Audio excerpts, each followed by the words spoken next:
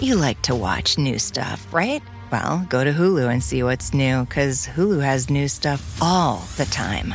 Like Vanderpump Villa, the new docudrama starring Lisa Vanderpump, where first-class luxury meets world-class drama. A new season of The Kardashians starring The Kardashians, of course. And Grand Cayman, Secrets in Paradise, the sizzling new reality show set in the tropical Caribbean. It's all new and it's streaming now on Hulu.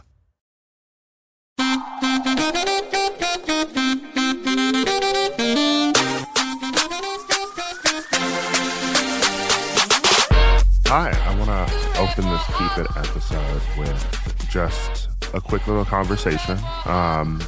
I know some of you saw me this weekend at the Dallas Cowboys game.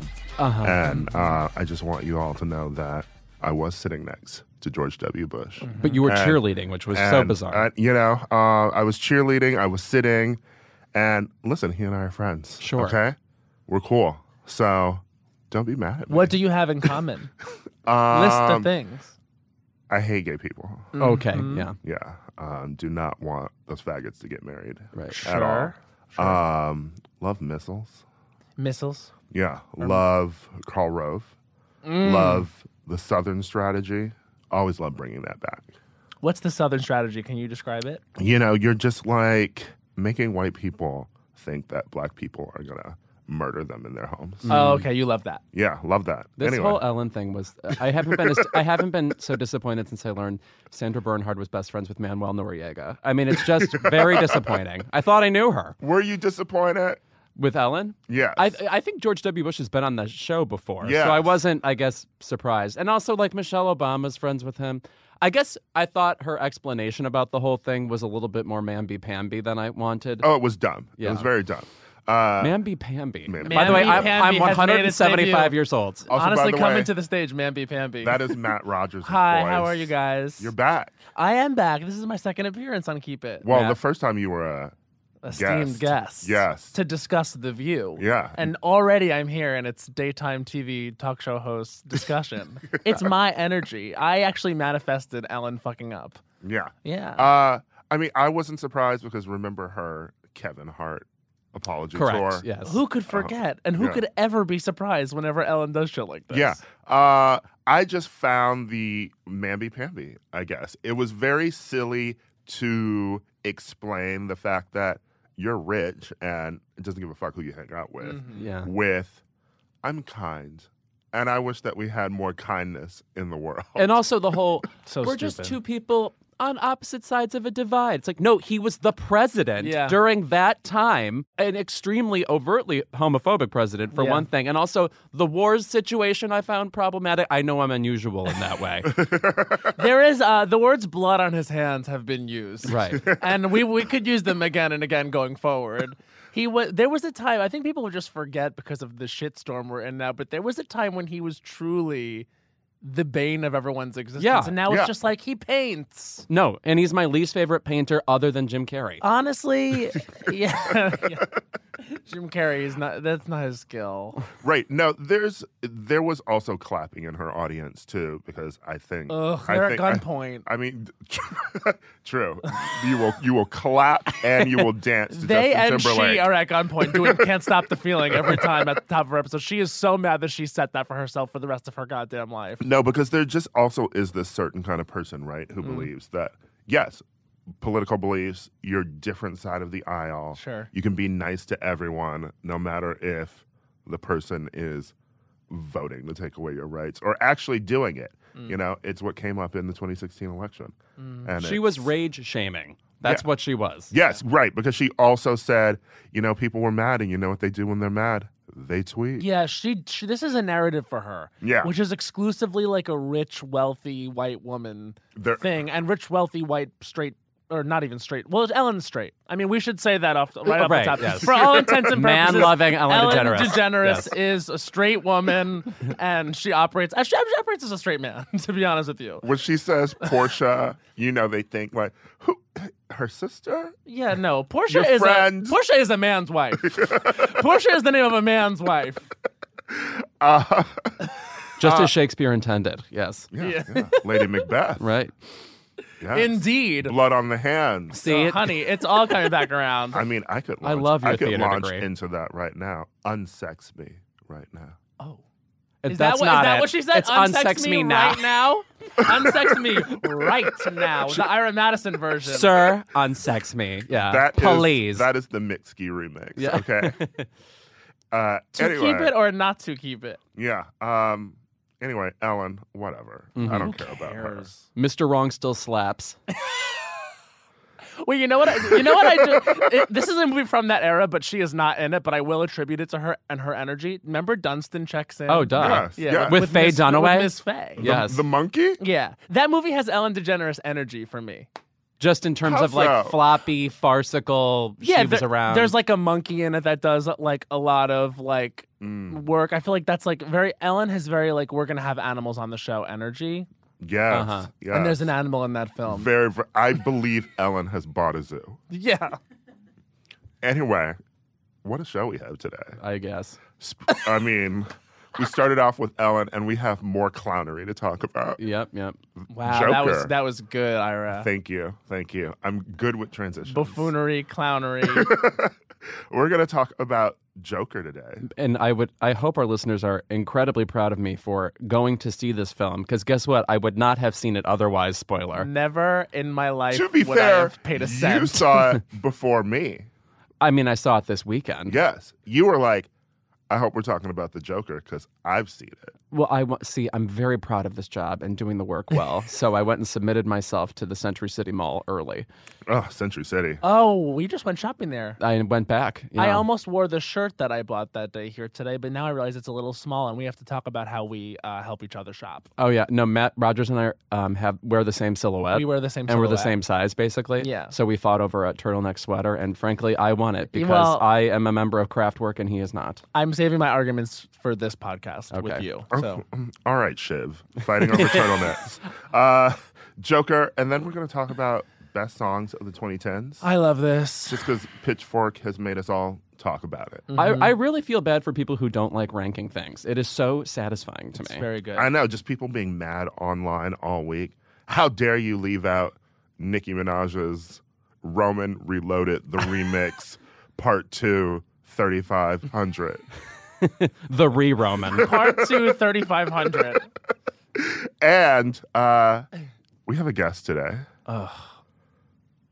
Yes. The guest could break my arm, frankly.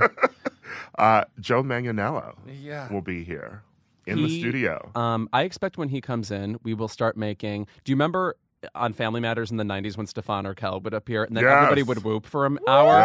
That's Yeah. what's going to happen. Yeah. Yes. It's gonna be was that. I was thinking Christina Applegate walking into the room on Married with Children. Yes, every time. Yeah.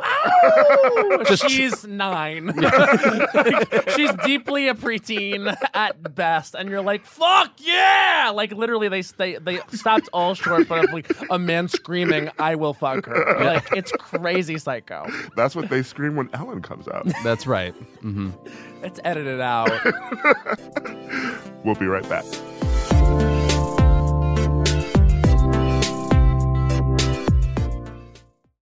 Keep It is brought to you by Barefoot Dreams. Lewis, Yes? when you see footprints in the sand, that was when I carried you in my Barefoot Dreams robe. Now, is that a Leona Lewis song? No?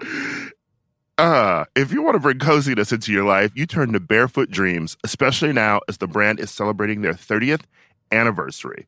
With those 30 years of coziness, Barefoot Dreams celebrates being the originators of everyone's favorite luxe home blanket. And while many have attempted to duplicate their blankets, robes, and more, Barefoot Dreams' fabrication and quality cannot be replicated, so don't believe the dupes. Girl, this blanket is it. I effing love this blanket. I'm thinking about it right now, and I want to jump in my bed, which is sponsored by something that we'll do another ad for momentarily. Get ready. There's a reason why Barefoot Dreams has been on Oprah's favorite things list 6 times. Jesus, get a life, Oprah. My God. Dressing head to toe in Barefoot Dreams is the key to comfort, as their collection of ultra-soft robes, loungewear, and accessories are made with premium materials. Their products make the perfect gifts, too. I throw this thing on. I wear it like a shawl. I look exactly like Ellen Burstyn. And I am the coziest a human being can be. Because, by the way, it's still that time in Los Angeles where it's like pretty mild outside and then your apartment is cold. I can't explain it. I don't know things like basic science. For Keep It listeners, you can get 15% off your first purchase at barefootdreams.com with the code KEEPIT15. Don't miss out on Barefoot Dreams soft, soothing fabrics that will bring luxury to your life. Black Stories, Black Truths is a celebration of Blackness from NPR and how I live my life every day. Oh, I'm glad to bear witness to it. Each of NPR's Black voices are as distinct, varied, and nuanced as the Black experience itself. In the Black Stories, Black Truths collection, you'll hear stories of joy, resilience, empowerment, and creating world-shifting things out of a struggle. It sounds like you at Coachella. I'm already tuned in. Every episode is a living account about what it means to be Black today, told from a unique Black perspective. From Bobby Shmurda to The Wire, Michelle Obama to reparations, there's no limit to the range of Black stories, Black truths. Black perspectives haven't always been centered in the telling of America's story. Now they are the story. In NPR's Black Stories, Black Truths, you'll find a collection of some of NPR's best podcast episodes celebrating the Black experience. Hear a feed of episodes from across NPR's podcasts that center Black voices. It's NPR Noir. Turn on NPR today and hear a range of voices as varied, nuanced, and Black as the country we reflect. Stories should never be about us without us. Doesn't the Black experience sound like a 3-disc Prince album we never got? Someone check the vault, please. Listen now to Black Stories, Black Truths from NPR wherever you get your podcasts.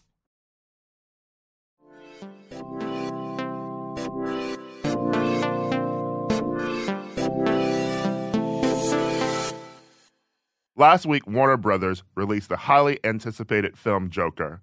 That may be a stretch, but it allowed people to actually see the film before forming an opinion about it.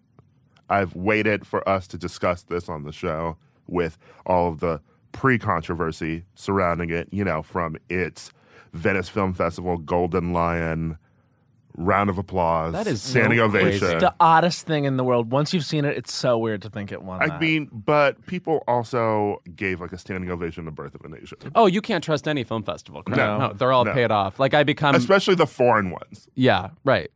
No, everybody's performing and everybody wants to be written up in some article. We talked about this with Kyle Buchanan before. Yeah. And then there are also the controversies with director Todd Haynes. I'm kidding. That was very shocking to hear those words. Yeah. Todd Haynes' Joker is actually worse. Worse than this. More problematic. Yes. But you get to see a woman think in it. That's Yes. true. One-sided nemesis, Sasha Stone, in her initial review of Joker, mentioned Todd Haynes instead of You don't Todd say. Phillips. She made a massive error on her website. without spell check. Girl. Anyway, Todd Phillips had a lot of things to say about PC culture. The movie is maybe inspiring incels, Joker copycats. There's mass shooting fears. So let's just get into all of that first. Have people called this movie Inception yet? Because that's what it is. See, it's like Christopher Nolan, but incels. Oh, This is how okay. jokes It is that.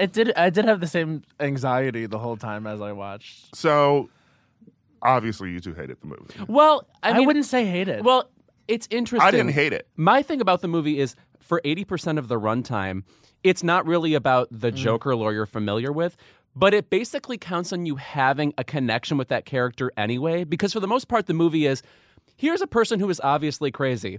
He also was crazy, and now he's getting driven crazy. That, like, in a way, there's no drama to it. You know, it's like statically, bad things keep happening to him. It keeps being the Price is Right loser horns for 100 minutes. it's a pile on the whole time. Yeah. It's kind of like porny in that way. It's kind of just like, it's getting so bad. There's nothing. I will say, it really tried to like tackle economic disparity in a way, I think, that felt real to now. Like that same anger and that same kind of hopelessness was very present throughout the movie. And I also think it did a good job of showing what it's like when you have low income combined with mental illness. I think that that's something that's happening out there. And therefore, like, just to start positive, I really liked that it attempted to survey that. However, it's toxic. The movie is Well, yeah. toxic. Yes. I liked the stuff that you just mentioned there. You know, like I liked the mental health struggle. I liked the, you know, the part where the funding gets cut for his government program. Tight screenplay.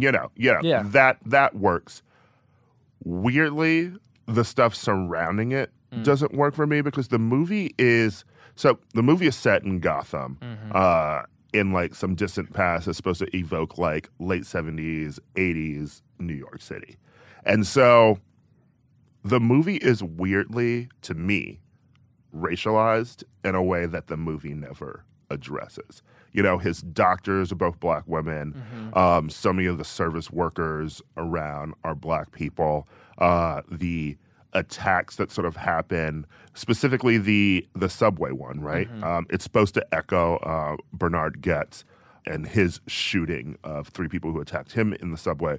But those people weren't white, you know? And it tries to toe this line of kill the rich, you know, kill like the Donald Trumps, like the people who are making money and like letting poor people lose access to healthcare and et cetera. But it also wants to be both sides of the coin. A part of the movie is a little bit incels have a point. Yeah, Yes. that's literally it. I mean, it's humanizing how he becomes a terrorist. Yeah. And so basically everything up to that point is just like, don't you understand how he became a terrorist? And it's like, wait, hold on a second. I just feel like I sat down to watch this movie and I didn't think it was bad per se. Like I think there were some great scenes. I think that there was obviously an amazing central performance.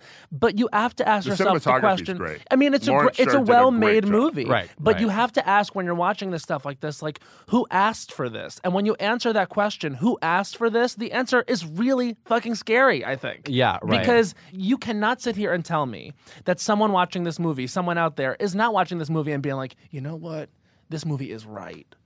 I feel like this. And at the end of it, like, they do sort of glorify him in a way. Yeah. And so I'm not saying, like, you're responsible for everything, but, like, you are responsible for the art that you create. And I'm wondering if, like, we needed this. Did we need this? Seriously? And then I'm reading articles where it's like, well, we thought it was a good thing to do because there wasn't a solidified version of the Joker story. It's like, bitch, we have seen several versions of this Joker story again and again and again. Like, Well, and we've so- seen the definitive performance of this character, I feel. From Heath Ledger. Yes. Yes. Cesar Romero. We going didn't on. need this. Well, so I would actually counter that is in the Vanity Fair profile of Joaquin Phoenix, there are quotes from Todd Phillips, story director of Road Trip, Hangover, Artist. War Dogs. Oh, terrible. I'm not going to drag him too much for those past movies because I actually cares? think Road Trip and Hangover are very funny. They're fun. The peak of the Tom Green Hangover, revolution. They are what they Hangover are, 2 yeah. and 3 are garbage. And I didn't mind War Dogs, to be honest. But I will say that his quotes were basically the fact that he left comedy because he felt like comedy was getting too woke, right? so Like annoying. he couldn't make his frat bro movies that he used to make in the 2000s. And so he was like, how can I still do something that's like unexpected and crazy, but I can't do it in comedy? So he shifted to dramas and he wanted to do the Joker, but this wasn't born out of any sort of, I want to do a definitive origin of the Joker. It felt a lot like Julie Taymor's Spider-Man Turn Off the Dark. It was someone who wanted to tell a story evocative of Martin Scorsese films. Like, you know, this is basically the king of comedy.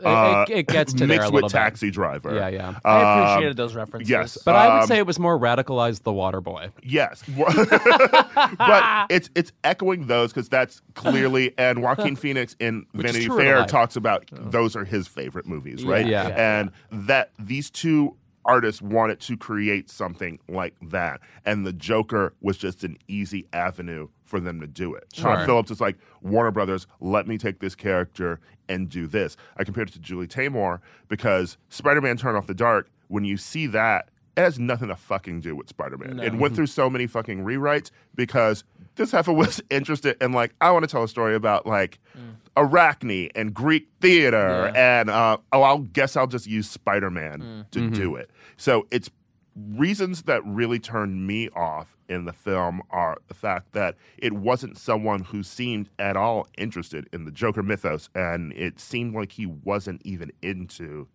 comic books in general. Also, I would say, agree. like, when the movie starts, you're not sure how much it's actually going to intersect with what you know about the Joker, and it does actually go there eventually. Unfortunately, Yeah. I do not need to see Batman's fucking origin story. Yeah, again. a child watching that. Pearls cascading in the air. Truly, nothing visually different. For 50 years. we've Nothing been seeing visually that. different about, and it's almost weird when this movie intersects with the sort of Batman like mythos or whatever. The movie feels tonally very weird to me. Like when you see the Wayne house, and even like the way that Bruce Wayne is styled in the movie as a child, and like the pearls of it all. It's like this feels now like comic book universe, and it's very disparate. And maybe that was on purpose. Yeah. It almost, But- yeah, you're right. It almost feels shoehorned in, like Right. By like, Warner Brothers. It like- seems like they were like... there was a test screening where it's like, well, we need to see young Batman looking concerned. How do we Right. know he's a human being if he doesn't see a murder? Right. Also, how old is Joaquin Phoenix supposed to be? Yeah. Because I'm like... Literally in life. Cause I'm like... Because In life, what? How old are you supposed to be, sir? does that mean that Batman grows up and is fighting a 70-year-old Yeah. Joker at some point? Because he should beat him at that point. Yeah. Truly, though, if we get one more slow shot of a man who's too thin, hunched over before a locker, like trying to do something, and you see his back spasm, like this, some shots of this, I was just like, okay, we get it, we understand. Right, so that's the other very annoying thing about the narrative behind this film. Aside from the violence and like, is it bad that we're making a film like this? I don't need another award cycle of Joaquin Phoenix pulling a fucking Leonardo DiCaprio from Revenant. I don't think need we'll get it. constant interviews of him talking about losing weight for this role. No. I'm gonna say- They're aiming for it. I personally think that performance is a list of kind of Oscar-related cliches and also horror villain or classic movie villain cliches. First of all, the weight loss, which is we're Dallas Buyers Clubbing all over again. Another movie about gays and clubs, Dallas Buyers Club. But also, like, a lot of his acting is like Buffalo Bill from Silence of the Lambs. The mother, he's always talking about mother like Norman Bates from Psycho. And to me, it just is like he's twisted in all the ways everybody is usually twisted. I'm not saying he's not committed to those things, but in a way, I would be very surprised if somebody watched that movie and didn't immediately think of 6 other movies with a character exactly like that. Right, and tonally, it wanted to be this bigger, fun, dramatic story, but it just wasn't, you know? And it's like, is it mental illness? Is it abuse? Is it society attacking him? It's Like, all of it. It does not know what it wants to be. And I think that that's why I was just sort of like flippant about the whole idea that this movie is dangerous. I just don't think it's interesting enough to be dangerous. And I think that when that shooting sort of happened with The Dark Knight, I don't think people had even been able to really see The Dark Knight yet for that to happen. You know, I think the I get what you're person saying. doing that was doing that maybe because of some sort of fixation on Batman, but it was like mostly just like, here is a place where people are concentrated. You know, I think that this is so in the media been discussed and calculated and like just sort of fanficked into being a repeat of that I just didn't see it happening. You know, I felt like reporters more wanted it to happen in some like sick sort of like Thomas Swift way. It was like, oh, we will make sure something like this happens so then we have something to write about.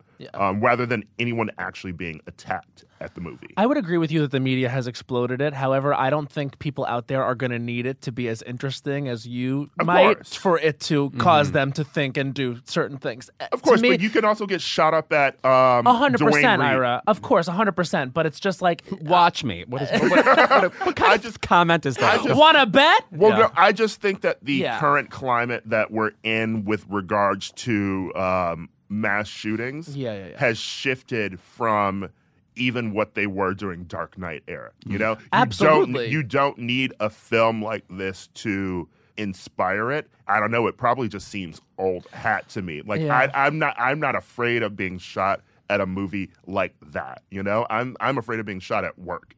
I hear you. My biggest problem with this movie is not like I was scared to go see it. You know what I mean? I think my issue with the whole really, if I can boil down what There are my mostly issue black is, people in my audience too, so I was not afraid of being shot. you need to look no further than what he is saying in the media right now, Todd Phillips. So he says things like, you try to do comedy and you can't these days. And it is like at the climax of this movie, he turns to Robert De Niro, who plays a talk show host, and he starts to go off about how like you all decide what comedy is, and comedy is subjective. So there is something at the heart of this that is very angry at the state of the world right now and PC And culture. retaliatory. And it's exactly. a retaliatory thing. And so the way I feel about it is if you're out there saying shit like this, like we're too woke, PC culture's killing comedy, etc., what you are saying, literally what you're saying is you miss a time when minorities were silent. You miss a time when you didn't have to know what every letter in LGBTQ plus meant. You miss a time when you were the only person occupying space. And so this is like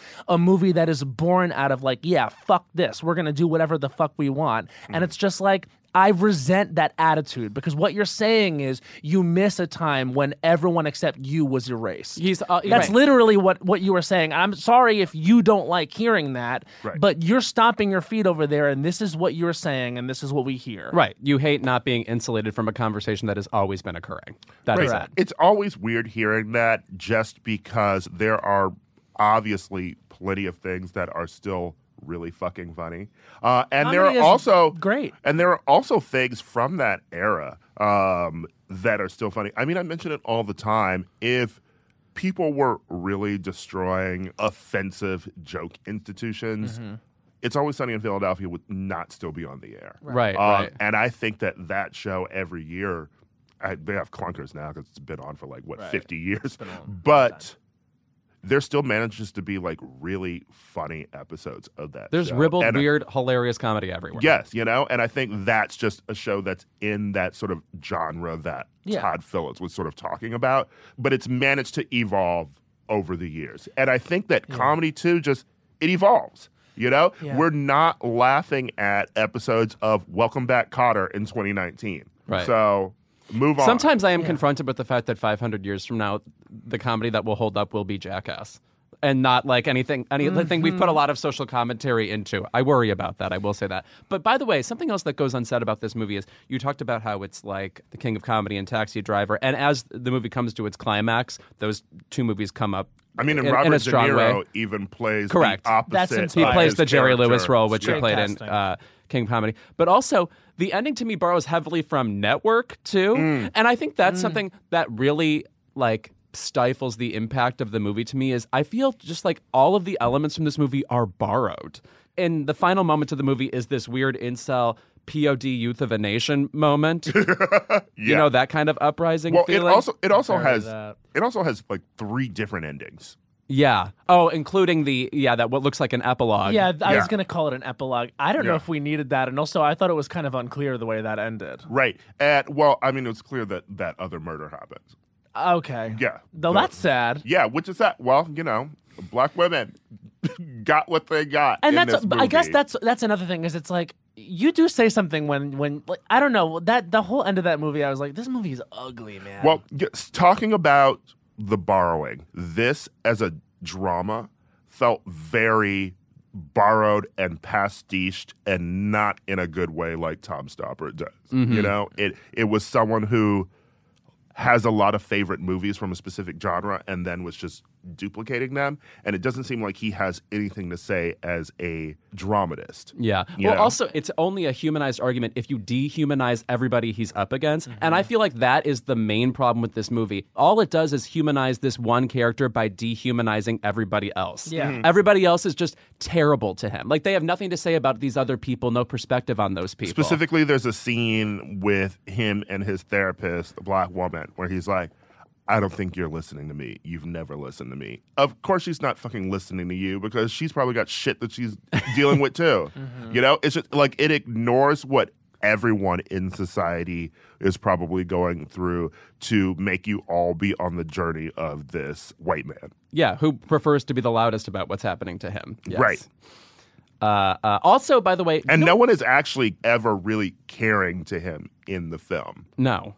No. He Also, has his mother, and then what they do with that character is like you're just like, wait, what? Yeah, she is, and Frances Zazie Conroy Beetz. is really good, though. She's great. I mean, She's Frances great. Conroy is great, and we love whenever Zazie Beetz books. By the way, this reminded me of another movie. I don't mean to harp on this. Ordinary people. No. Did you see the original Teenage Mutant Ninja Turtles? Of course. Where Oh, wow. mostly Fuck. it's so silly, the concept of this movie. The only way they can heighten it is by making the city the most disgusting thing you've ever seen.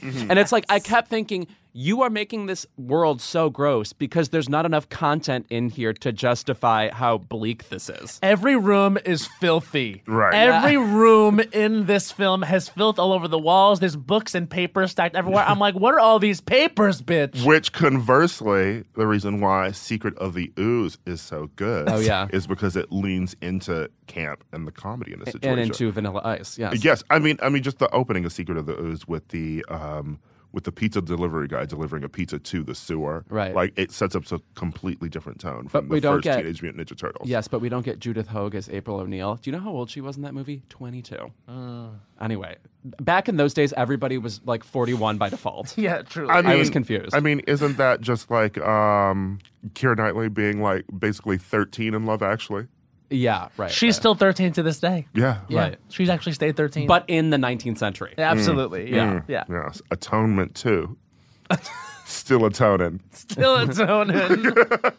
Anyway, I would hope that Joker would inspire, if anything, other studios, since it made so much fucking money, to maybe go balls out with more superhero films. You know, like if you let other directors do I think they're going to do it. takes. Do not worry about that. But if I want a dark comic, I'll read Fun Home. I've said it before. If I want a dark comic, I'll watch Anthony Jeselnik. That was fucking bad. Edit that out. if I want a dark comic, I'll watch Wanda Sykes' new special on Netflix. Because she's black. Of course, yeah. Dark. Yeah, gotcha. Monster in Law. Anyway, we'll be right back.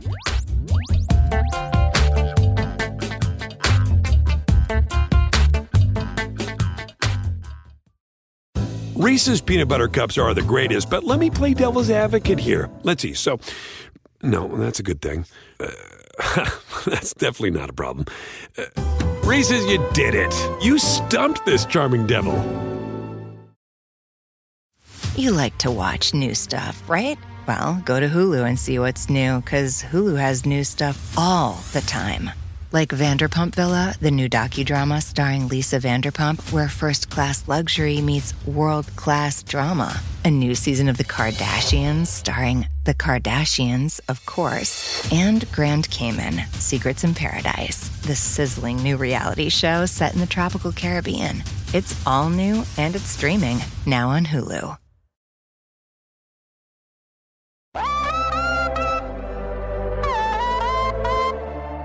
We are back with Joe Manganiello. Hi. Hey, Hi. We have met because you are on in Albuquerque. in Albuquerque, New Mexico, where I love to hang out. The city that never sleeps. Yeah. Land of ancho chili and of people walking up to you at the gym and asking you, "Hey man, you here filming?" Yeah, I am. You don't have a car here, do you? No. Why? Because mine's been stolen twice. Like that was wow. everyone's story. Wow. You don't have a car here, do you? No. Do you have a rental? Did they give you a rent? No. Okay, good. Because I had mine stolen. You know, I mean, like that's all. Yeah, they're Again like, and again, you heard this? like every day. Wow. Random people just trying to like implore me not to ever get a car there because they'll steal it and drive it across mean, the border. that's Or trying to get good- rides home from you. yeah. That's A real roundabout way of asking Yeah. for a ride. so. It's a my car was post-Walter stolen. White society down there. Would you give me a ride to Santa Fe? I don't know. Do you need a ride somewhere? Because Is that what this is? Because I can call you an Uber. we could carpool. Which way you headed? Yeah. But no, it was exciting because you were there and you have a small part in Daybreak, which comes out in a few weeks. We love that. Yeah, which I wrote on and we'll keep talking about. The initial Until it comes reviews out. of people who have watched it, they're saying some really impressive things about the show. Yeah, They're saying words like groundbreaking. the word groundbreaking. The word groundbreaking has been used. Yeah. Wow. It's very fun. Yeah. And I won't spoil anything, but he plays a character's dad, and I wrote one scene that you were in, And it was funny. and I was on It set that funny day. as hell. I got to And, watch you throwing a football. Which I'm sure you were so bad at. Yeah, forgot about that. One thing I was interested to realize was that you trained in like theater at Carnegie Mellon, I did. and Were you good? Was I good? Yeah. Yeah. College theater, I mean, well, particularly if you're going to be an actor, seems incredibly competitive to me. Yeah. Well, it was competitive to get in. Yeah. I mean, I think my year, I was one of 17 actors admitted, and I think there were like 1,000 Yeah, I that tried bet. out or something. You know, it's pretty hardcore to get into Carnegie that Mellon, school. no joke. And then at the time when I was there, they used to cut people, Right. That. and so I tried out for DePaul Theater. I was very afraid of that. yeah, Yes. so they cut 7 my first year and 7 the second year. Okay. So it was the attrition rate was pretty high, but they were trying to prepare you for the business, a very difficult business, and that most of you won't work. If you're not doing professional work, we're not going to give you an A. So freshman and sophomore years, no one was allowed to get an A. No one was allowed to hear clapping wow. for you. How Like that. So people start interesting. clapping, stop it! Yeah. Don't you clap at that? You know, or Wow. don't give them a hug. You know, stuff like that. did you go to a Which helps Forest people Line go- High School? Yeah. It was tough. You walked wrong. You talked wrong. You know, it was hardcore. It was really hardcore. They would tell people things about, you know, physicality. Like they'd tell the girls you need to lose weight. They tell the guys you need to lose weight. Are you Like, sure you weren't just kidnapped? they would blindfold you. Right. Yeah, They yeah, would yeah. beat you. They called you with- Tanya. Yeah. Well, since you left that, you know, you've had these roles, you know, like Alcide, you know, and Big Dick Ritchie. yeah, Big Dick Ritchie. Like, do you miss reading Shakespeare or reading like George Bernard Shaw? Yeah, completely. Sure, of course. But then I'll just go do a play. Like I haven't done a play in a few years, but like the last one I did Streetcar at Yale, Yale Rep a few years back, which was Stanley energy here. Yeah. I mean, not in a good way. like I'm gonna beat you and Yeah. yes, rape your sister or something. Yeah. Yes. I was going to Yeah, say I'm getting without that those vibe. elements. Yeah. Yeah, no, and Can't that do Tennessee Williams anymore. Not in this culture. Not in this climate, baby. Not nowadays.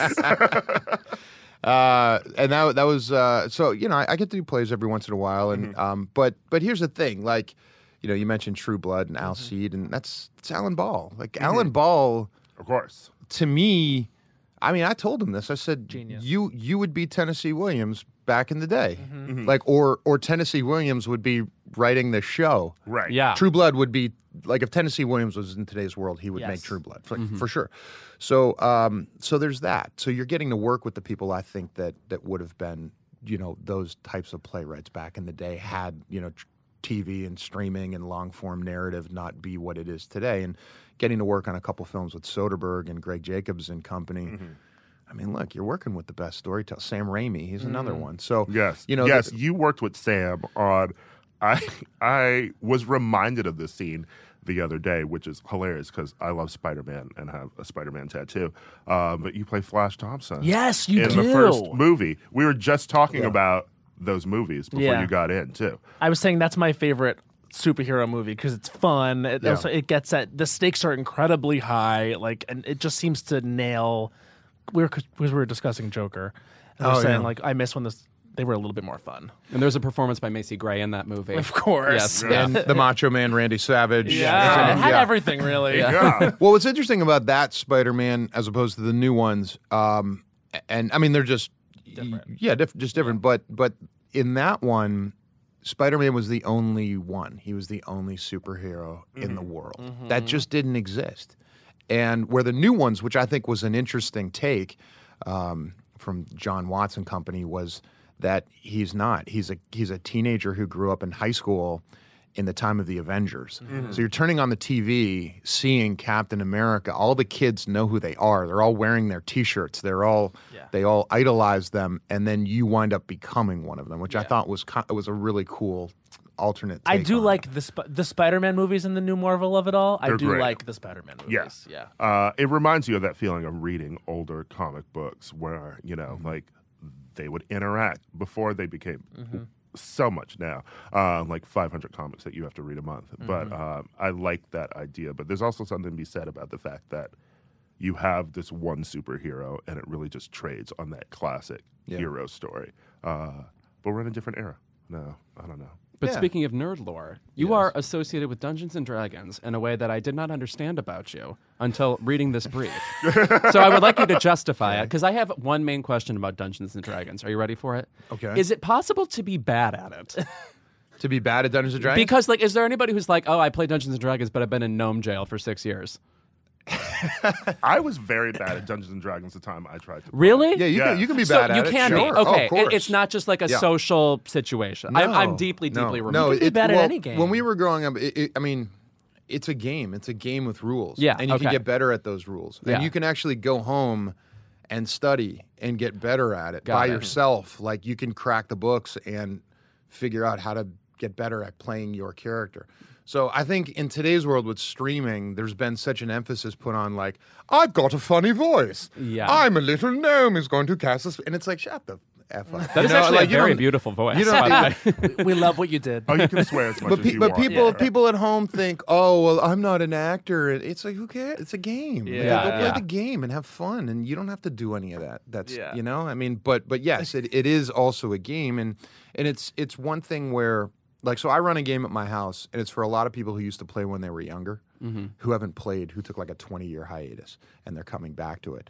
And all of them are afraid. They're nervous. They're like, "Oh man, well, you know, I don't remember how to play, and I don't want to hold you guys back." And it's like, no, it's okay. Like nobody eats their own at the table. Everybody's trying to help everybody else out and look, pointing at their character sheet. Okay, that's the number you need, or add that one in, or everybody just helps out, and you wind up just getting it pretty quickly. Got it. You get back in with. But yeah, you can be bad. There are people who are bad, who have played like countless hours, and it's just like, dude, you roll that same die. You roll that thing every single time. Just come on, man. Help me out. Help us out. I was much better at this like Star Wars RPG game that I played. Oh, really? Yeah. So Dungeons and Dragons, no, but Star Wars. Although And I- If you're good at that, you could figure out D&D. Plus, I feel like it's more in now. I mean, there was a whole big D&D inspired plot line on Riverdale this past season, which I was very excited by. It's called they were playing a game called Griffins and Gargoyles. I remember and, that. and it's then people start killing each other for the Gargoyle King, Oh no. but he's not really a gargoyle. Just like Satan. yeah. Like everyone in the 80s was murdering for Satan. Or, well, actually, they weren't. But kids got put in jail They for thought it. they were. They said they were. Can't kill people for Satan anymore in this climate.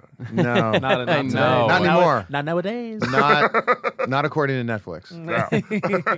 They will.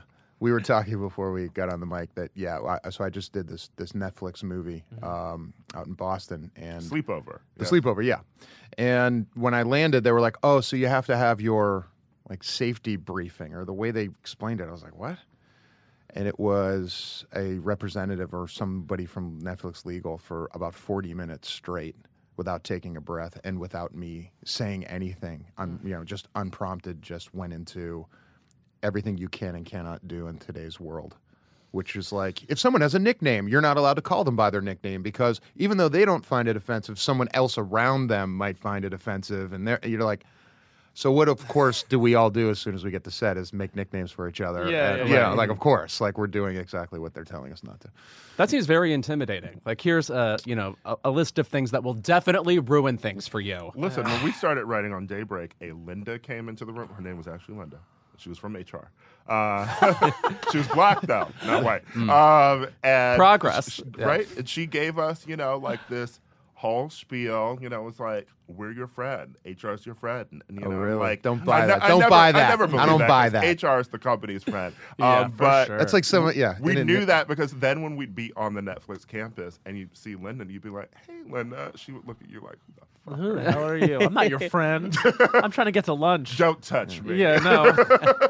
Trying to inject you with this microchip so we know where you are at all times. Yeah, no, I mean, but the thing that was just kept going through my head was like, I was on True Blood. Yeah. Like, give us the sexual harassment spiel. Come on, give Yeah. it to us. We're on a show What about was- necrophilia and bestiality. It's What about was corpses fucking people. Like, True come on Blood now. set like.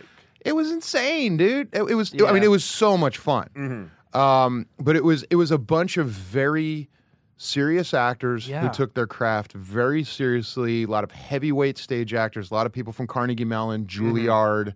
A lot of really serious, European actors not taking the show too seriously. Yeah. And so, I remember, God, it should remain nameless, but I remember being on a sitcom doing an episode during the run of True Blood where they were having a moment and they got these huge ratings. And I was talking to the star of the show and I was like, hey, congrats on the ratings, man. That's incredible. And the star's response was, well, it's really about the craft for me. And Can people not hear themselves? that is the cliche of cliches coming from an I'm actor. like, dude, this show is ridiculous. First of all, your craft. Meanwhile, on True Blood, I'm working with, I was in a plot line with Dennis O'Hare, two-time Tony winner Dennis O'Hare, who's one of the greatest American treasure actors level. ever. And all we're fucking around talking about ratings. I'm like, did you see the ratings for that? Oh, great. How much money did you make at that convention? Oh, sweet. Right. That's our conversation, meanwhile. So there's a bit of it. What was beautiful about it was that everybody was just so good and the material was so good and the material was so much fun that we just had a blast. But there were a lot of those talks about you turn a corner and someone's having a very in-depth conversation about bestiality because it's the werewolves are now showing up on the show and we need to figure out if when a female werewolf who is pregnant shifts, does the fetus also shift just in theory? And, we're trying to figure all that stuff out, which was kind of ridiculous when you think. Stevie Nicks has a solo album about that. Yeah, anyway. People need to revisit True Blood because They do. You're talking about real New York stage actors, some of the best performance, Dennis O'Hare in that one monologue he has to camera at the end of I think season. The newscasters. Yes, chair. season 3. Yeah. I think season 3 is my favorite season. So I appreciate that. And by the end of it, the stakes are so fucking high. Also, shout out to Rutina Wesley, who fucking never really got the credit and slayed that show up and down. They gave her. She was crying for 3 seasons straight. She's incredible. Yes. Yeah, everybody was covered in blood. Someone was dead. I have to give a shout out to the late Nelson Ellis, who was on another level. Yeah. He wasn't Icon. an actor.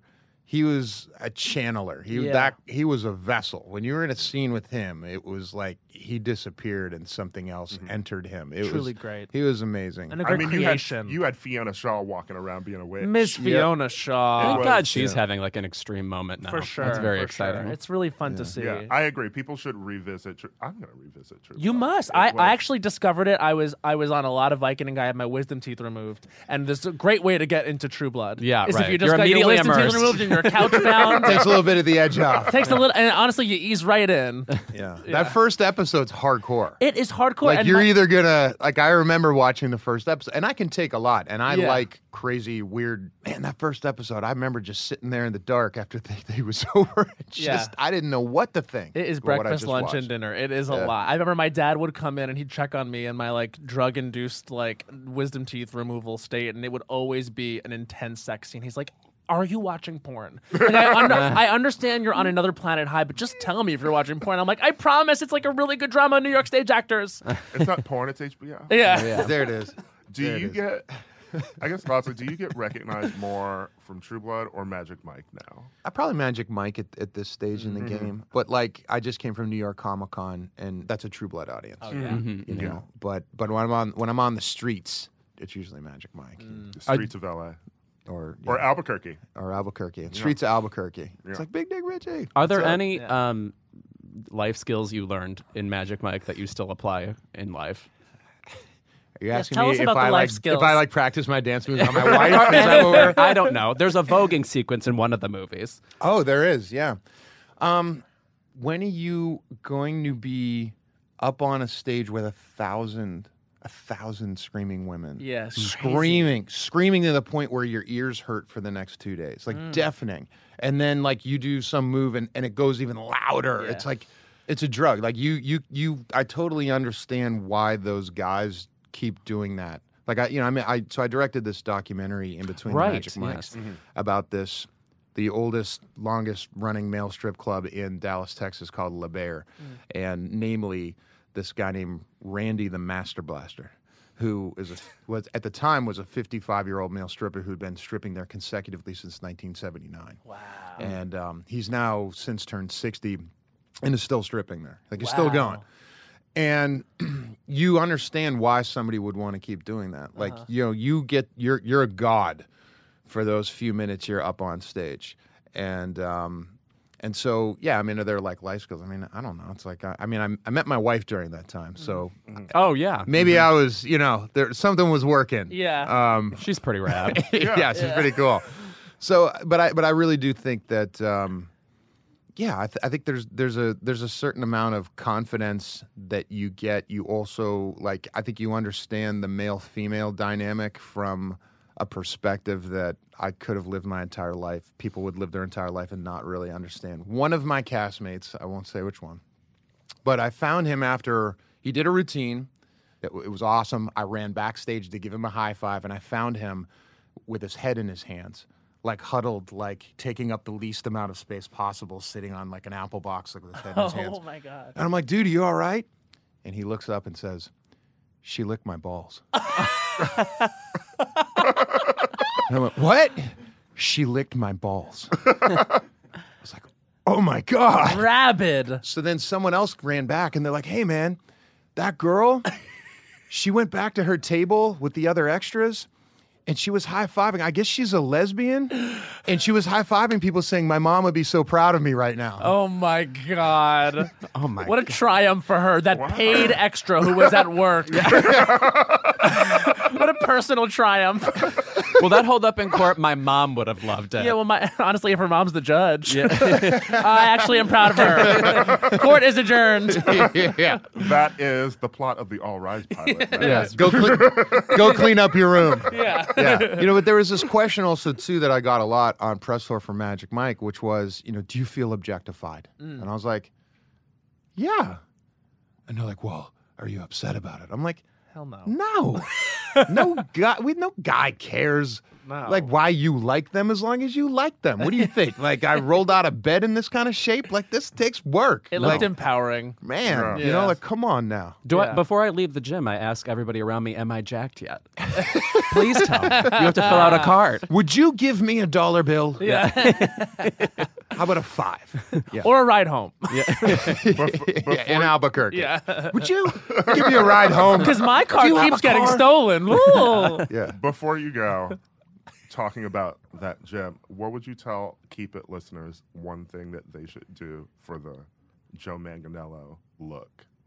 For the Joe Manganiello look? Yeah, if they're just like in the gym, not Equinox, because we've all canceled allegedly. What's something they should do? They should read my book. I wrote a book a few years ago called Evolution, and it's the mind. The mind is the reason why people don't achieve their goals, whether that's in life or in the gym. I can teach you how to do curls with proper form in about 30 seconds, but that doesn't mean that you're going to stick with it. And so it's just, I always say to people, you know how to swim? Get wet. You know how to write a book? Sit in a chair. You know how to get in great shape? Put your gym shoes on. You put the shoes on, you'll go. Like, Yes. but nobody's going to make the time for you. You got to put the shoes on. You got to go. I love that. Yeah. Yeah. Sometimes I put the shoes on and I stay at home, and my trainer texts me, "You are late," and then I go. And also, abs are made in the kitchen. Thank you for being here. Thanks for having me. This was really fun. Yeah.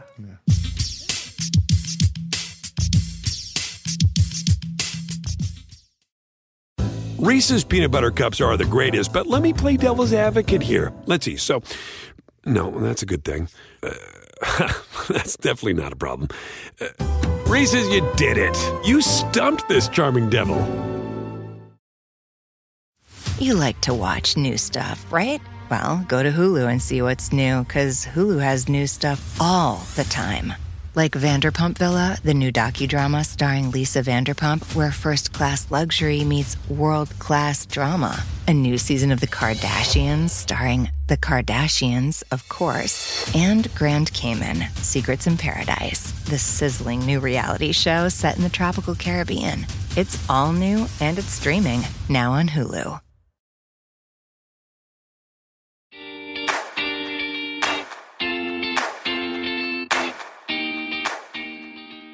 Well, we know Lewis loves a list. It's all I love, arguably. Do you remember the VH1 show The List? I miss that so much, where 4 people would just sit around and pick their 3 favorites of something, and then the audience would say, we agree or we disagree. Do you remember A-List? Dallas and New York. Yes. Mm-hmm. That came up recently for some reason. Why? Oh, I always want to bring up Riken Lemcool, who was one of the gay guys on that, who used to date Lance Bass. Oh, yeah. He looks so much like Powdered Toast Man from Ren and Stimpy, and I wish more people would appreciate both references. He has had so many iterations, by the way, in just like reality TV, because we were first introduced to Riken on The Amazing Race with his man who he left for Lance Bass. Mm-hmm. He's also an actor in the series Dante's Cove. Yes. I remember that. Yes. I think we all at this table remember Dante's Cove. Yeah. From being great material for us all in our younger years. Just like if I'm with my True sisters. Blood, it was full of great acting. Absolutely. Absolutely. I remember Dante's Cove mostly as like a DVD you would get at a LGBTQ fundraiser in 2009. Yep. These are the lives I've lived in LA. Yep.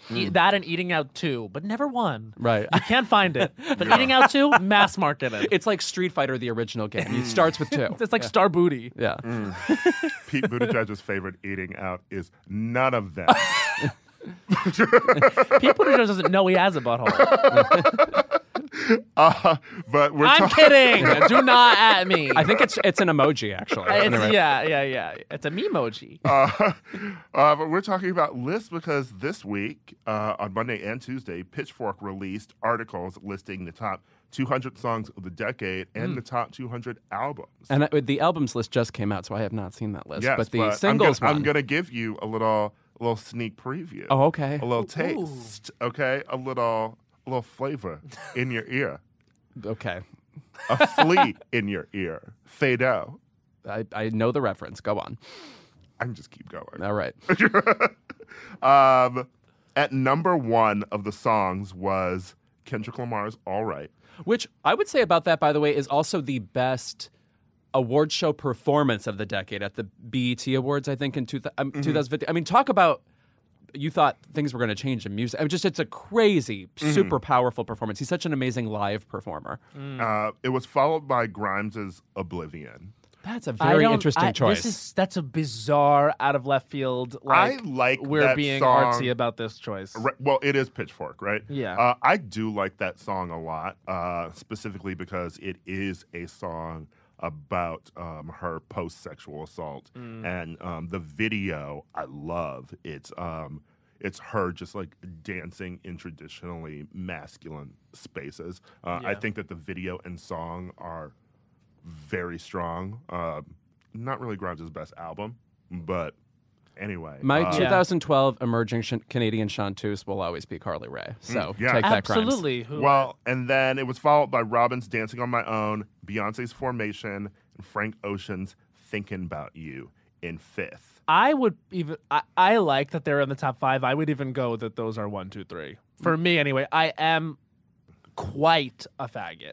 So it's like, of course, Dancing on My Own is going to be number 1. But like, there was a moment where I saw Robyn's concert at the Barclays Center like a couple months ago, and she played Dancing on My Own, and it was just this communal, just like primal scream of like joy. It was. I can't even describe it. It was just like everyone knew we were listening to the song that like defined our generation. Dancing on My Own, I feel, is just. But I'm a 10 out of 10 on the Kinsey scale. No, here's my problem with that song, especially coming from a pop diva place. Sure. I think the only gay person who's sort of not super on board with that song. The protagonist is too much of a loser.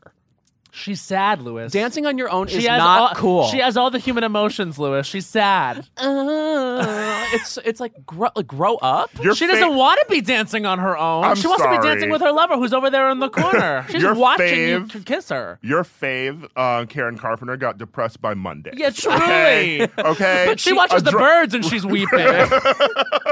But she admits it. She's not like, isn't it cool that I'm over here and I'm dancing by myself? I don't think Robyn thinks it's cool. I don't think that's her POV. Karen Carpenter's like, touch me when we're dancing, please. It's like, bitch, that's how you dance. Wow, it's so true. She is. I can't believe. Leave Robyn alone. Yeah, truly. Also, to me, unfortunately, the best of Robyn to me is always her first two singles, the ones from the 90s. Because that's actual like pop. I Show like Me pop that Love. sounds Max Martin. No, and the even better one, Do You Know What It Takes? I love that song. Both went to number 6. For me, Well- I'm going to say Dancing on My Own is her apex. Mm-hmm. That's what I would. I've always preferred Dancing on My Own to Call Your Girlfriend. I would agree. Yeah. Call Your Girlfriend's amazing, but I almost like Hang With Me more than that song. Like yes. I love that song. I love You should Cry know. When You Get Yeah. Older. I love Time like, Machine. Yeah, there's so much good These shit. are bops. And The new album, I would say Honey I like. Honey's great. Yeah. They didn't have a lot of newer things really on there, except on albums.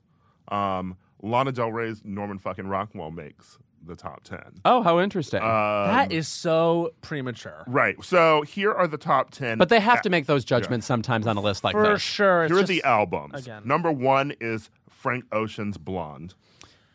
Okay.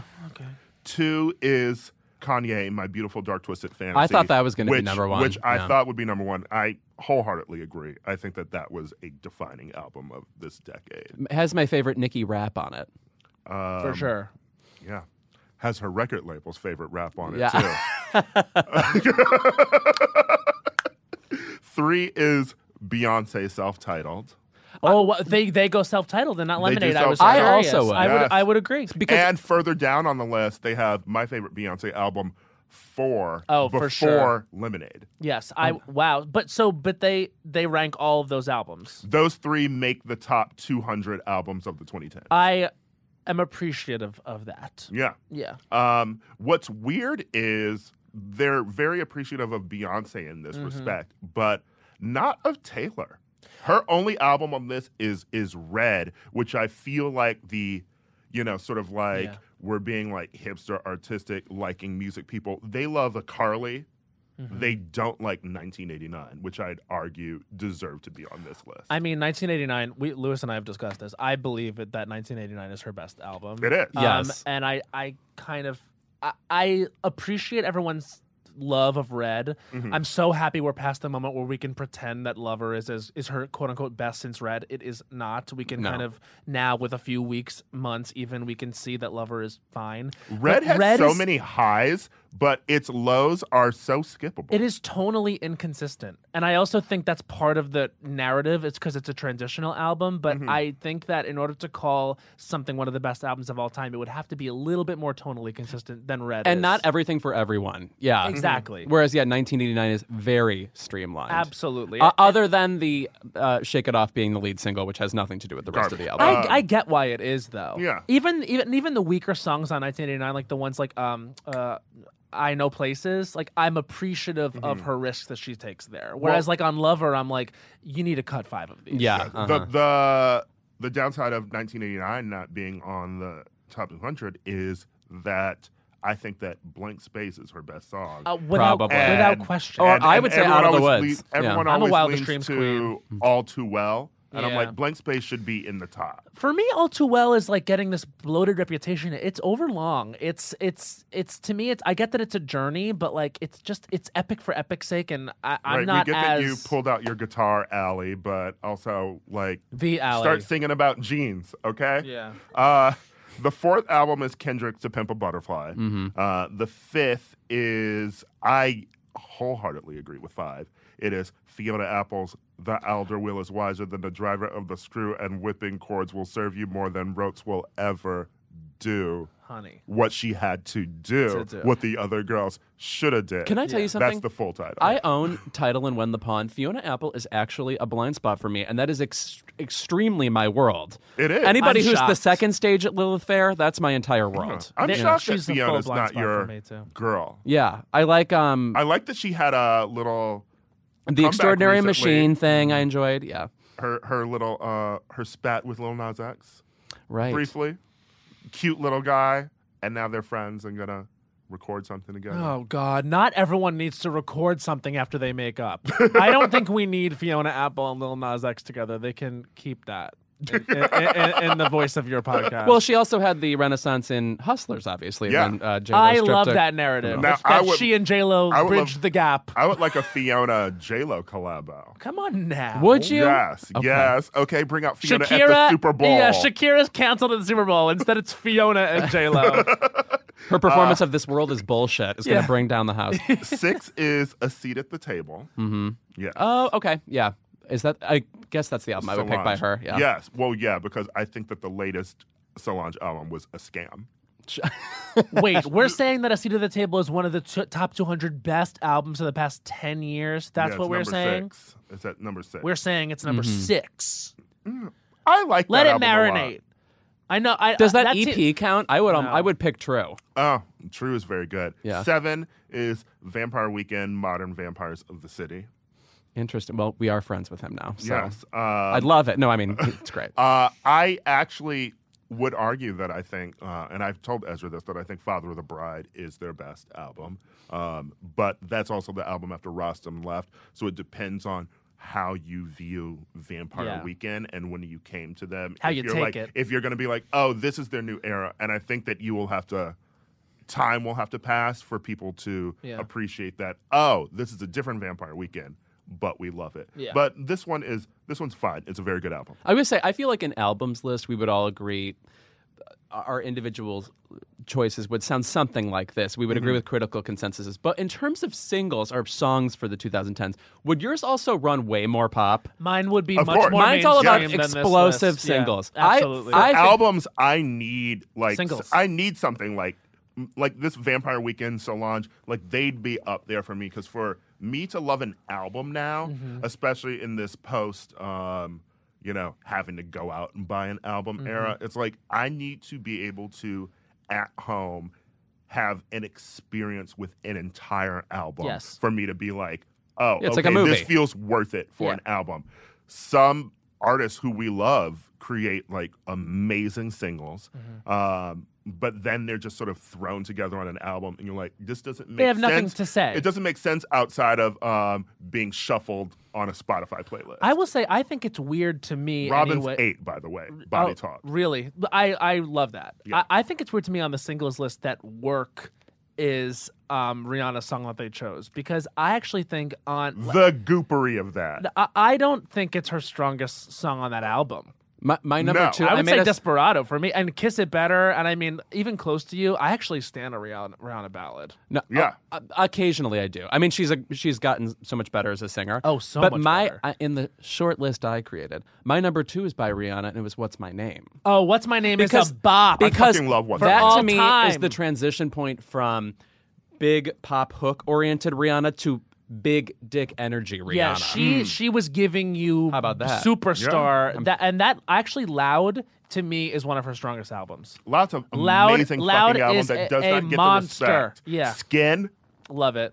a song. Love it. A song. Yeah. The word classic has been used. I actually, speaking of modern classics, I love that Formation was number 4 on the list of top songs. Yeah. I love it. I think that Love actually it. is Beyonce's best song, and not just because of the song itself, the moment it created. Yes, Yeah. absolutely. The dropping of the video coupled with that Super Bowl performance and the reaction to it, Oh, yeah. that is Beyonce's forever moment, A moment in pop time. culture for me, more so than the Lemonade album in general. And I'm Yeah. totally fine calling Formation the best video of the decade too. Absolutely. On my personal top 10 list I made, the song I picked by Beyonce was "Blow," just because to me that has like a sort of Prince/disco vibe that I wish she would entertain a little bit more. My favorite song off that album is Jealous.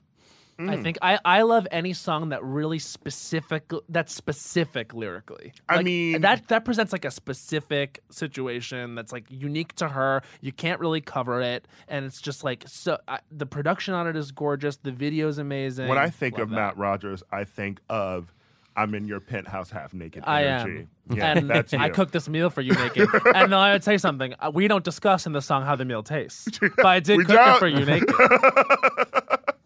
I did cook it for you We don't naked. discuss whether or not it's actually from Postmates. The words Adam now Cook we have said been it. used. Yeah, the word Postmates has been uttered.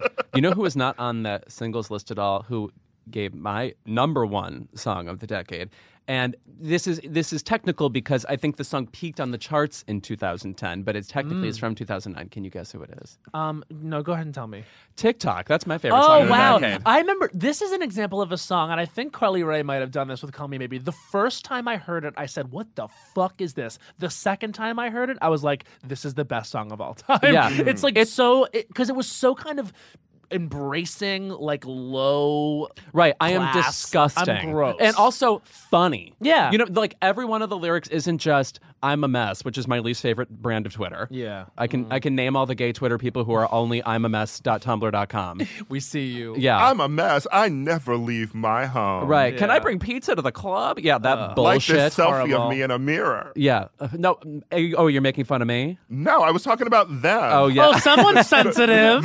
Wow. No, I thought you were coming for me. Sad Twitter does like, oh, here's a selfie of like me in a cardigan. Oh, in my yeah, home. yeah, right. They Yeah. usually don't take a photo in a fucking Radisson in Madison. No, it was like in the conversation. It was gritty. You look like you were about to be murdered. There are stakes to my You look like sexuality. you look like you were There are Matthew stakes. McConaughey about to be murdered in The Paperboy. Oh, I forgot about that part.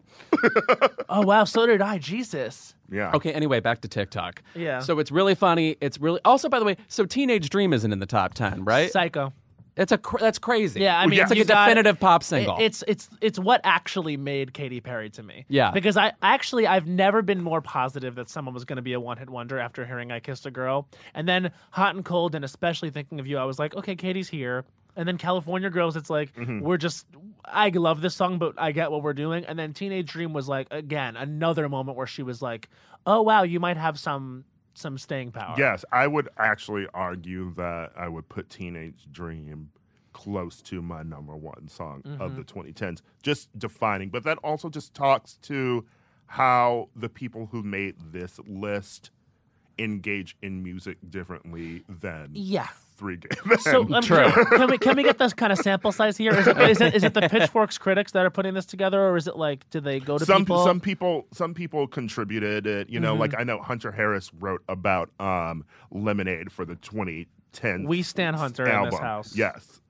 She's freakishly always- young, which upsets me. She's literally number one. Her Yeah. Twitter. If you're not following at Hunter Y Harris, you're not following at Hunter Y Harris. Also, by the way, on Period. this list, are we not disturbed that Runaway With Me is the only Carly Rae song on it? It's like, don't be in denial. Call me, Well, they put emotion. Call Me Maybe they needs put to be on the emotion list. I think- high up. Yeah. And I think that Pitchfork is just very much they like that era of Carly. Yeah. You know, especially they also love probably that it didn't get the sales. Maybe that Carly Oh, hoped yeah, for. that's the Pitchfork you know, of them. it's that I will. I just think it's more okay for men to like that album because it's less bubblegum than her other material. Which Well, of to which I course. say, hey men, embrace bubblegum. Of Yeah. course, it's like 1989 though. You know, Yeah. famously Pitchfork didn't review 1989, but they reviewed that fucking cover album It's so crazy. by the yeah. man we will never discuss not speak. again because we stand Mandy Moore. Yeah, we in this love you, house. Mandy. I would say, like, the thing with Carly, it just shocks me that after the huge success of her first album and the singles, and not just Call Me Maybe, that whole album was successful, that Runaway With Me was not a global hit. Yeah, it's weird. It's so strange. It's for Even me, Cut it's- to the Feeling. It's like, how is this different from other pop songs that are It's- doing extremely well? It's so weird to me because it's not like you don't have a bankable name. I mean, you know, you liked her as a pop star the first album cycle. It's now here she is with better material. It's for me, it's two songs that I can't believe were in global hits: "Runaway With Me" by Carly Rae Jepsen and "Am I Alone Out Here?" Thunder by Jessie J. To me, Thunder by Jessie J is a fucking stomper, F5 tornado killer pop song. You are alone there. Why, bitch? I like Jessie J.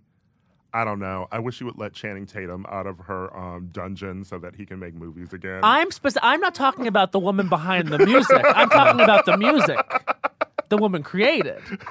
Do you have vocabulary for Thunder? Do you know Thunder? I know Thunder. You don't stand? Bitch, you always talk about Thunder. I like the song. I love I don't that know. I don't song. think it's. I You're don't coming think out it's, hard for women who yeah. sometimes have a hard bang today. And if it's not a hard bang, it's a full shaved head. It's Yeah. a full, like, forget it, I don't know. Yeah, and being in Grease Live for 1 minute. Like she, But we stand her in Grease I would Live. argue Domino. Sure. I wouldn't stand in your way. Massive. my last thing I feel like, which was included, K. Michelle's More Issues Than Vogue. I love that album. It's an R&B album that has stuck with me since it came out. And I think that, I don't know, she just deserves more respect in the industry. Do you know what song is a little tiny little snack, which I can see sneaking on there just because Pitchfork maybe wanted to be cool and like throw her a bone, is Get the Fuck Out by Mariah. I'm withholding comment because my Keep It is related to Mariah, so we'll get into that. Oh, I guess All right. we'll get into Momentarily. it. Well, then, we'll go straight into Keep It. Yeah. After this break, though. You know we gotta pay the bills.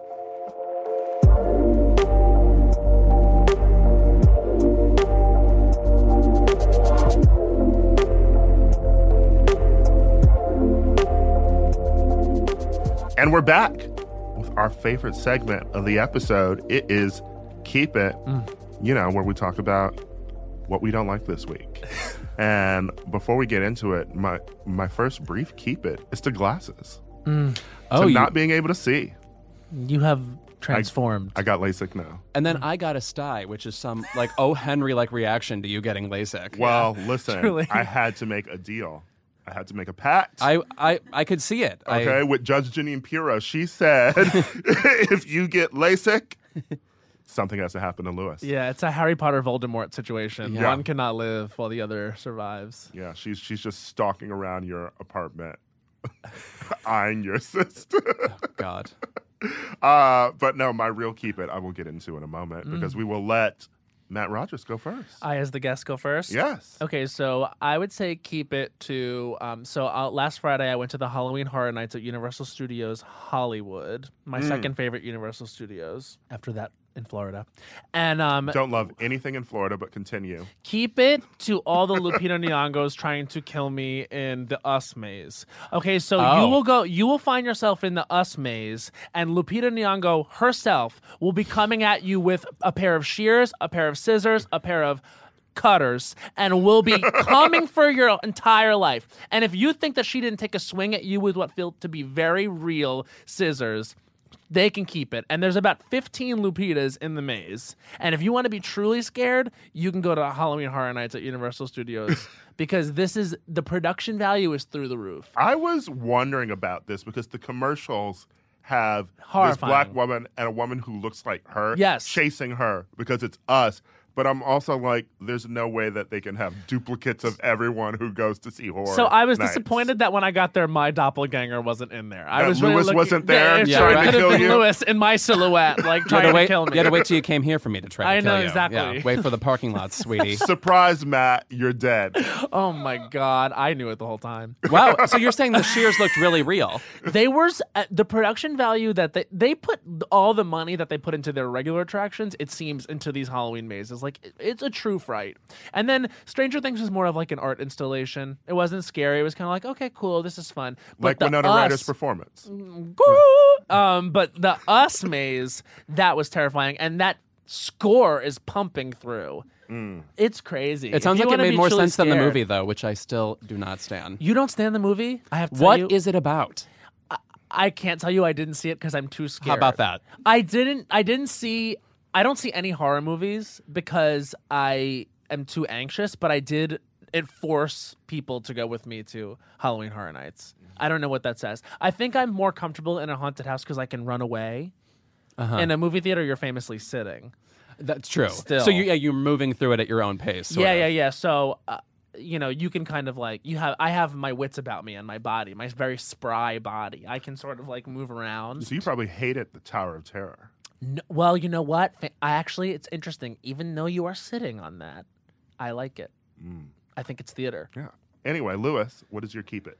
My Keep It is to all celebrity memoirs that are not Mariah Carey's upcoming celebrity memoir, which she is officially writing. She's given updates on this before, but she has talked about how she's going to detail her many travails and her comeback a la Emancipation of Mimi. Yes. And let me just say, I want to hear it exactly from her lips. Yep. Because let me tell you right now, based on the lyrics we get from Mariah Carey, no book will have more adverbs.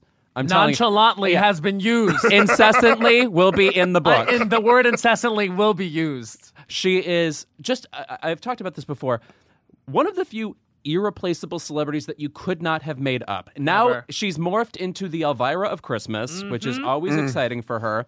In a way, I feel there's a certain class of gays who are maybe 5 years younger than I am who don't know the full story of how amazing she because was. they missed 1995 to 2000, which was crucial. Right. Mariah Carey apex, And As we saw in Drag Race. as we saw. Like the younger gays who like in that When they didn't know episode who who Mariah didn't know was. Mariah anything deeply from the 90s. humiliating. Right. She's so funny. I think also in a weird way, the remnant of that time that is still around is the song Hero, which is her worst of her 18 number one hits. And by the way, Yeah. everybody should be able to name all 18 of her number one hits. If you can't, then honestly, Hold in on. order, I'm going to do it. I think I can do it in order. I think I can do it in Okay, order. starting with Okay. Vision of Love, Love Takes Time. Someday, I Don't Want to Cry. Talk about a song you never hear anymore. I listen Emotions. to the Hold on. Mariah Oh, yeah. album. Yeah. every Emotions, day. and then I'll be there. Yeah, I'll be there. Yeah. And then it's Dream Lover, Hero, Fantasy, One Sweet Day, I'll Always Be My Baby, Honey, My All, Heartbreaker. No, wait. Did you? No, because Butterfly was number 2. Never mind. That's not Honey, one of them. My Yeah. All, Heartbreaker, Thank God I Found You, We Belong Together, Don't Forget About Us, Touch My Body. I think you Yeah. missed Shake It Off. Nope, not number one. That was not No, number 1? no. It wasn't. That But must don't- have just missed. Yeah. Yeah, I listened to the album Mariah Carey basically almost every day. It's just like it's a good sort of like mood setter for me. So I hear like I Don't Want to Cry, Someday, Prisoner, Love Takes Time. Yeah. Those are bobs. The music, I think of all of our think childhood. that If It's to Over, me- I love. I Yeah. think that to me is maybe one of my like favorite Mariah. Butterfly to me will always be in my heart. I mean that has like really good B-sides too, like songs that weren't singles, like Whenever You Call. I love the Whenever You Call that's just her, not Yes. the one with Brian. Yes. Love she sounds Butterfly, yes, absolutely- that's the one I mean with- Butterfly. That has Baby Doll. It has Roof. I mean The Never Roof. July. The Roof is the shit. Underrated video. too. And also Breakdown. You Yeah. have to stand. I mean, And also the queen of remixes, of course. We forget that she has sort of given us the universe of remixes as like art form. and also really kind of was the impactful feature queen because when she had Jay-Z on Heartbreaker, that was a moment and people weren't doing it as frequently before that. That was a watershed. She never gets the credit. I will argue that I think that the divide between the younger gays is not just missing the 90s. It is knowing a Mariah before that TRL moment where she came out with the ice cream with Carson and then she had her exhaustion moment. Because for us, that was a shift in the Mariah Carey that we knew. You became worried. And yes, you became Yeah. worried, but the Mariah Carey that came after that with Emancipation was already now campy, wild Mariah. You were used to it. You had to get that. You had to have a Mariah in your mind who then shifted that day. Right. Arguably, she shifted at the MTV Cribs, where she That too. where she taught us that in order to give a tour of her home, she has to change outfits 4 times. Yeah, Yes. I mean, if you look back at late 90s Mariah, even when the music was good, she is cuckoo bananas. Yeah. I mean, Mariah was always cuckoo Funny, bananas. but yes. You know what I want to see? What? I want to see the gritty Joker, but about Mariah Carey. Honestly, feed it to me. Yeah, let her rise up and inspire people to come to theaters and just sing. Yeah. Also, I have to say, the Glitter album slaps. It does. I like Glitter the song album- Loverboy. And it deserves. Amazing. Isn't it finally streaming now? No, I don't think it is. Oh, I had to buy it on iTunes. Yeah, because Glitter had like the moment Yeah. around Caution era. They were like bring back glitter or whatever the Yes. hashtag. It started Respect charting. Glitter. Yeah, it started Yes. charting again, and she was very tickled by it. I'm like a huge Mariah fan, so I went to this like. She had like a thing, like a listening party in New York, or she was talking about the history of her career, and she was talking about how she's so happy to know that people like the album because she just assumed that it was something she should be wholly embarrassed by. But she stands by the music, and Yeah. the music is I love it. great. I mean, I love Never Too Far. Yes. I- DJ Saved My Life. Yep, 100%. Yes. Didn't mean to turn you on. Yeah, I mean, come on. Which is, of course, a cover. Yeah. I don't know if she will get another new number one, but I would argue that the Lambs are crazy enough that one of her old songs could go number one. But by the at way, some point. All I Want for Christmas Is You still has not hit number No, one. It goes to like number 3 every year. It's That what will we need happen. to get do. there? Yes. I mean, it gets Yes. bigger every year. Yeah. I think that's She's a genius. Can she release a remix? She did. A new one? Like, I don't know. I would be Lil okay Nas. Let's get that number one, girl. I'd be okay with the re-release of Oh Santa, which I thought was great. Yeah. Anyway, my keep it is to Rihanna. Rough. Rihanna, who is releasing new content. It's not an album. Yeah. It's a visual book. Who the fuck that is? A visual book? Highlights for Go children. on. A coffee table book. Can you color it? I just spent $150 on a book that is not coming with music. It is not coming with tour tickets. It is not coming with merch. It is a goddamn book. Well, no one spent that money but you, bitch. No, it's mostly sold out. Wait, is it mostly pictures of Rihanna? Yeah. Okay. I mean, there we yes. It's the experience of having Rihanna in my living room. Now, here's the problem with coffee table books. I can just Google image search you. So why do I need a book of you? Because when you're at a party, there's something about just like lounging through a book. Okay. I socialize at parties, but that might be just me. Mm-hmm. It is. It is. Yeah, well, We've all been hoping you would stop that. Well, some of us come from the theater. Of course. So, when I'm at a party, you really need to run your fingers across a tabletop. You need to 100%. sit down. Did you just say pick up theater is about touching a book? Yes, you need to be active, like active in the Famously, background. You should be wheeled out of the room. Yeah. Okay. Thespians, the thing about them is they touch books. Well, you know what?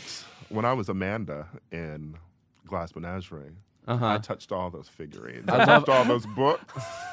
When I was Amanda. I actually And the do drama appreciate. desk loved me. I do appreciate that she is doing something in the vein of, I'll say, Madonna's sex book, because that's an era of celebrity I miss. Like, I'm putting out this wild release, and there's a party with S&M at it or something, So I appreciate that. I love Rihanna's commitment to being our Madonna. Yes. She is. And her commitment to doing anything but releasing an album. We'll get it, and it will be fabulous. It will be. I believe we'll get it by the end of the year. She will drop that shit Whenever U2 style to our iTunes, to our iPhones, December 31st. That does feel a little bit like 11:59 p.m. It does feel a little bit like being a 2012 apocalypse believer. Like, I do think we are going to get it by the end of this year. Yeah. Anyway, that's our show. Thank Can you you to believe? Thank you to Joe Manganiello Thank you. for letting us objectify him. Well, we actually were pretty good. We were we well were. behaved. We were. Thank you, and continue his side eye to Matt Rogers. What, You bitch? can hear him on Las Culturistas. You Yes. could. Why would you though? It comes out the same day as Keep It. He's been We're twice on competing this show. the charts. I don't think we compete. We're not. I think they call us a comedy podcast, and they call you guys a what? Society we and were culture. Society and Culture. We were moved to comedy this week. Were you? Really? Last week, yeah. Ugh, I hate when my On talent this- takes over. It on, sucks. On the episode I guessed on. No, last week. No, now we've been Last moved back week. to drama. Yes, yes. That's our show. Thank you so much. We'll see you next week.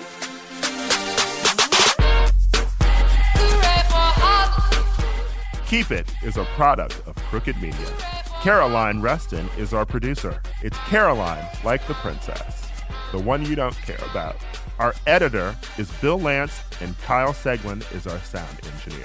Thanks to our digital team, Elijah Cohn and Nadine Melkonian, for filming and editing our video content every week. Reese's peanut butter cups are the greatest, but let me play devil's advocate here. Let's see. So, no, that's a good thing. That's definitely not a problem. Reese's, you did it. You stumped this charming devil. They say plants like music. Yeah, no, like really, they respond to the vibrations of it, which means that this playlist you're listening to, the plants are too. You know what else plants like? Organic soil from Miracle-Gro. It's made with all the best stuff like wood fiber and compost. Plus, it's OMRI certified organic, which officially means it's made with superior ingredients. And when you give your plants the stuff that makes them happy, they won't judge you on your iffy playlist. Hear that, plants? So go ahead and give them Miracle-Gro.